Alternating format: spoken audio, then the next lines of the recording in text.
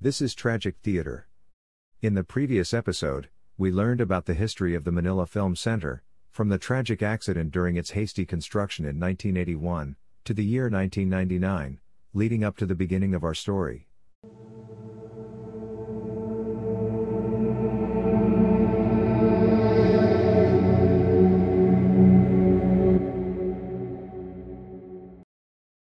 Tragic Theater, Chapter 1, A Proposition. She was seeing him again. How long has it been? 5? 6 years? More like forever. Today, the sun seemed to be shining a little brighter. The weather was just perfect with no gray clouds, just the vibrant blueness of the sky. The cool February air permeated the surroundings. People on the street looked happier. Smiles and laughter abound. Their joy was intoxicating. Was that a friendly wave from a stranger? Motorists were just as gracious, giving way as she drove past onto her destination.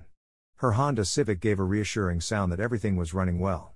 The radio continually played all her favorite songs as if the DJ had dedicated the whole program to her. She swore to have heard him say her name twice in the last half hour.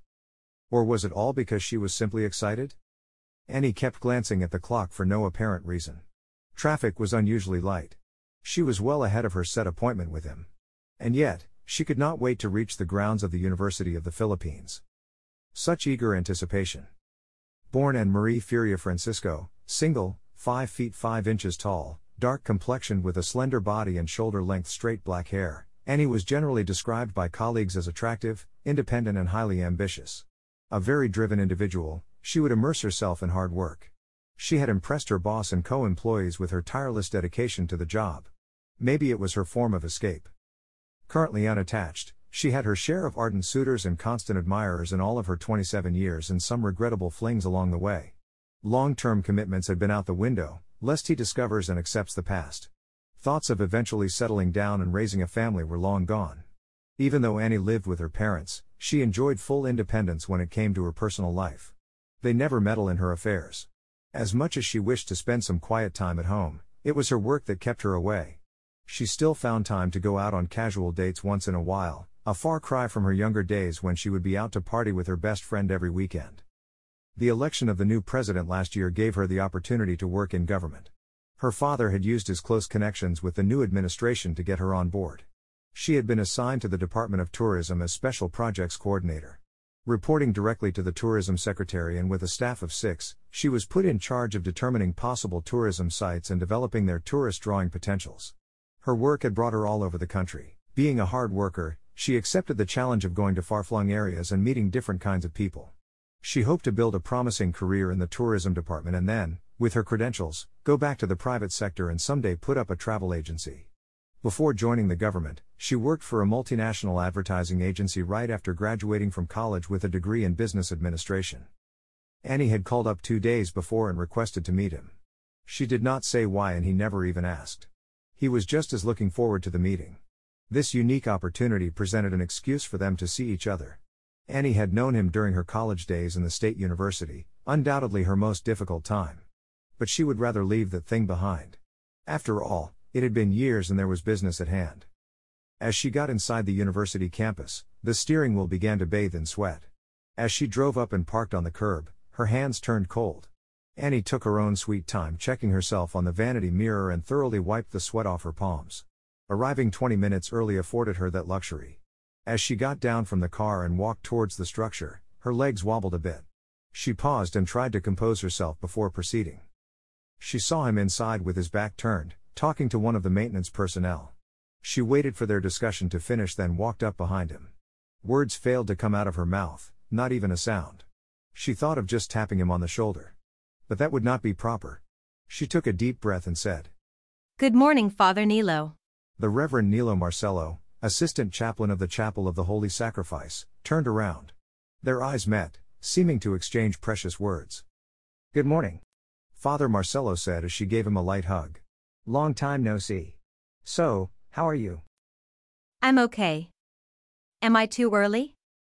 Didn't expect traffic to be light this morning. "No, not at all," he replied looking at his watch. He gave a reassuring smile and motioned her to seat with him in front. The chapel was largely empty. Annie looked around, thinking back to the time they used to have their conversations here, in this same place, several years ago. She saw it had not changed much. Then her attention was drawn to the area above the altar. Built in 1955 during the time of its charismatic chaplain Father John Delaney, the chapel was considered an architectural masterpiece upon its completion. It features the works of 4 prominent Filipino national artists. Designed by architect Leandro Locsin, the structure was remarkable for its 3-inch thick concrete shell dome. The interior was uniquely designed with the altar standing elevated at the very center and the surrounding pews arranged in a circular plan, arena style. This was intended to bring the people closer to the Mass. The altar was sculpted by Napoleon Abueva, as well as the double-faced crucifix hanging from cables just above it. 2 others had contributed their works, namely, Arturo Luz for the floor mosaic and Vicente Manansala for the paintings of the Stations of the Cross. How are you? Have you been heeding my advice? Well, yeah. Annie was hesitant. She did not want to dwell on it anymore and instead, updated him on her new job in the government. She explained the programs of the new administration and the thrusts of the Department of Tourism. She sounded very excited with the prospects of her present position and the responsibilities that go with it. Her eyes wandered again to the center of the chapel while she spoke. It's good you're keeping busy. So, no plans of settling down yet? None. Annie abruptly answered as she smiled and looked down. All along I thought you're going to ask me to officiate your wedding. You didn't say why you were coming, you know. She managed to hide her slight irritation with another smile. I'm keeping my calendar open then. He tried to make her laugh to no avail. Yeah. You do that. Annie ended the topic. A long silence followed. I've read about you lately, that article in the Daily Inquirer. Don't believe all of it. He turned a little serious. So what's the real score? My group doesn't have an official name and we're not in competition with the Spirit Questers, contrary to what you've read. Our approach is a little different from theirs. We don't even promote ourselves, but somehow, this newspaper reporter was able to learn a great deal, and more. That particular newspaper article was a cause of irritation as Father Marcelo and his member volunteers had been indirectly referred to as Spirit Quester copycats. He felt that it was unfair, especially to his members who had worked just as hard and had been content on anonymity, only to be branded as riding on the success of the former. After all, the Spirit Questers were the pioneer Ghostbusters. Founded by a professor who taught shamanism and psychic powers at the nearby Ateneo de Manila University, this group of volunteer seers, shamans and mediums specialized in putting the living in communication with the departed. This group had gained wide recognition in their dealings with the paranormal and the occult. Father Marcelo's group also had their share of encounters with the supernatural. Most of their cases involved driving out unwelcome spirits in homes and buildings. Their methods, however, were considered a little bit unconventional. He believed that a combination of force and persuasion was necessary to bring about the desired objective. I believe you. That's why I came to see you. What? The priest was surprised. I'm here to ask you and your group for help. So, how can we help? We at the tourism department have been trying to find ways to reopen the Manila Film Center. Oh well, that makes sense. We've got an actor for a president. Yeah, as I was saying, first we have to rehabilitate the building from the earthquake damage it took. The Department of Public Works has already declared it structurally sound. Then, we plan to convert it into an IMAX theater. I don't know if you're familiar with it, but the main attraction of an IMAX theater is the huge silver screen that measures about 80 feet high by 100 feet wide. The seating will have to be reconfigured and pitched at a steeper angle so that wherever you're seated, you'll have an unobstructed view of the screen. There are only a few such theaters all over the world, and having our very own not only allows us to showcase our local attractions, but maybe our award-winning movies as well. We've been in contact with IMAX Corporation and major renovations are needed to satisfy their specifications. They've submitted their price and it is not cheap. But before we proceed with any of these, we need to be sure that the building is cleansed of any paranormal activities. All our expenses will just go down the drain if the place will scare people away. I suppose you're aware that the Questers have already been there. But they haven't driven all the spirits away. There are still some who have refused to vacate. We need it to be totally free. So you want us to continue what they've started? We need you to drive them away. I think you mistake them for squatters.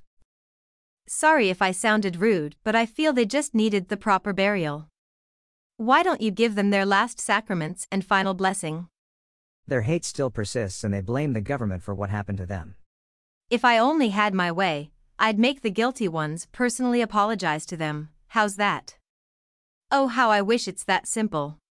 I rest my case then. Father Marcelo said with a smile. But Father, I know you're not going to pass up on this challenge. Besides, didn't you say your methods are a little different? Well, yeah. My boss is counting on me. Please, do it for me? Very well. I'll give it a try. I had a feeling you won't accept no for an answer. You're right. She gave him a look of satisfaction. The two went over the details of the preparation. They set next Friday night as the date of the initial quest. They would meet at the steps of the film center. Father Marcelo explained to Annie that his group would need to hold at least 7 consecutive quests on-site due to the sheer number of entities believed to remain there. The first 3 would be to establish their exact number and identities. For this purpose, he would be bringing along 11 mediums and channelers to communicate with several spirits at the same time. He preferred to work with a small number of people so as not to overwhelm their subjects and encourage the latter to be more responsive to their queries. In the succeeding quests, he would bring all his 38-member volunteers for the next phase, which he said he would explain later on. The spirit questers had indeed been to the Manila Film Center before and held a series of candlelit seances. Based on published reports, the group had succeeded in communicating with the dead workers. Of the 100-plus victims, a majority of the spirits had already left, but a substantial number chose to remain. Those who remained could not accept their fate and were very angry for having been abandoned when they could have been saved. Most felt anger for the families they left behind. They ultimately blamed the former First Lady for giving the order to halt the rescue operation, thus sealing their fate. This bitterness kept their souls from transcending to the next spiritual plane. They expressed their outrage by haunting the inside of the building. The questers had tried to appease them and offered to relay their messages to their loved ones, but still, they refused to vacate. Nothing seemed to make them leave. After threshing out the details for the following week's initial visit, Annie bade him goodbye. She had other appointments lined up for the day.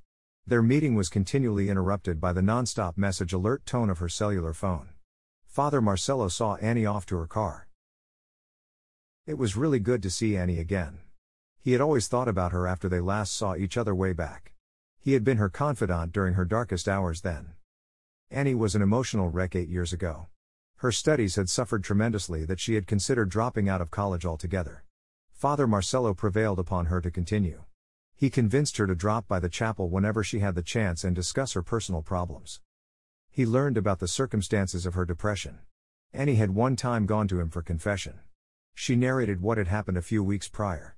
She spent an hour telling her story, interrupted only by uncontrolled sobs. That story came out in the newspaper but with the real names left out. Father Marcelo had always been a good listener. But he could not help get affected by her story.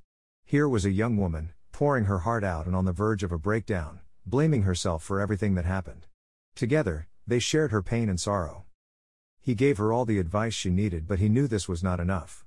Someone going through an emotional crisis needs a constant listener.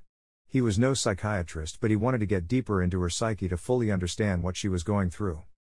If he had not gone to the priesthood, Danilo Marcelo would have taken up psychology in college. He liked to observe and listen to other people. In a crowd, one would find his 5'7" and 150-pound frame in a corner looking over those around him. In conversations, he would let the other side talk more.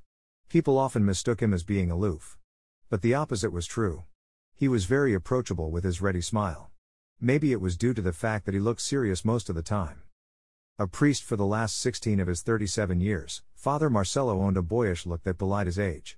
With his straight black hair and clean-cut appearance, he easily looked 10 years younger. He was quite active in sports as he played basketball and tennis with some of the university faculty members. He never had any regrets in his chosen field. He found his true calling to serve the Lord right after graduating from high school in Batangas.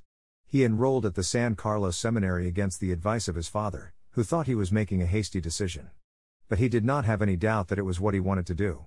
After his ordination, he was sent to assist the parish priest at the Our Lady of Grace Parish Church in the town of Mabalacat, Pampanga. He stayed there for 4 years until he was transferred to his present assignment at the Chapel of the Holy Sacrifice, more popularly known as the UP Chapel.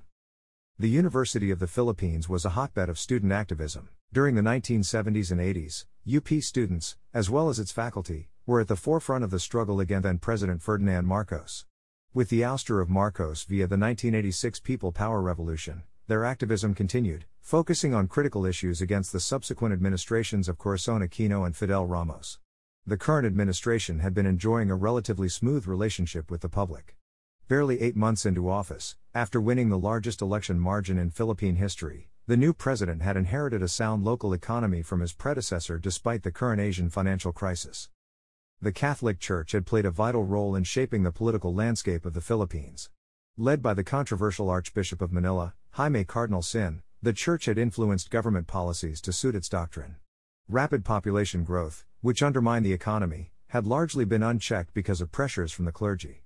Bishops often issued statements critical of the way the administration was run. Nuns and priests were common fixtures in rallies against political and economic issues. Separation of church and state, which was enshrined in the Philippine Constitution, had not only been conveniently ignored but continually violated. It was ironic, therefore, that Father Nilo Marcelo, a priest at the University of the Philippines, despised politics. He never joined any rallies, even those inside the campus. This seeming indifference stemmed from his belief that politics should best be left to politicians and religion be above any partisanship. To him, the church should be the guiding light and not the driving force of society. The church should concentrate on what it knew best, and that was to spread the word of God. Let the political leaders and economic managers use their expertise in running the country. After all, they would be accountable to the people later on. Father Marcelo also believed that married couples have the right to determine the number of children to have, through the use of contraceptives, if they so choose. The Catholic Church had expressly prohibited artificial contraception, preferring instead the use of the natural method. Officially, he followed the stand of the Church on this issue but never kept his belief secret, especially to those who sought his advice. His pragmatic interpretation of Church rules and doctrine on this issue had earned him not a few detractors. It was almost a year ago when Father Marcelo formed his group. He invited volunteers, mostly from UP, to make up the core. It was born out of his concern on the declining relevancy of the Church in the face of the proliferation of New Age ideas and practices. He felt that to counter this trend, the Church had to offer an alternative based on Christian ideology. Being its founder, he sought the blessing of the Archdiocese of Manila. His request was initially denied. However, a strong lobby from inside eventually reversed that decision. Father Marcelo was given permission to proceed, but the Catholic Church did not officially sanction his group. His members were kept busy by the numerous requests for their services. Since his volunteers all had day jobs, the group would schedule its quests on weekends. Most of their cases involved exorcising houses and premises that were haunted. Their success rate had been very encouraging, and this helped keep morale high despite the less than prominent publicity. He believed the Manila Film Center should bring them the recognition they richly deserved. It would, especially if they could successfully apply their so-called radical theory in such a big scale. The second phase was indeed a challenge. We must prepare, he said to himself.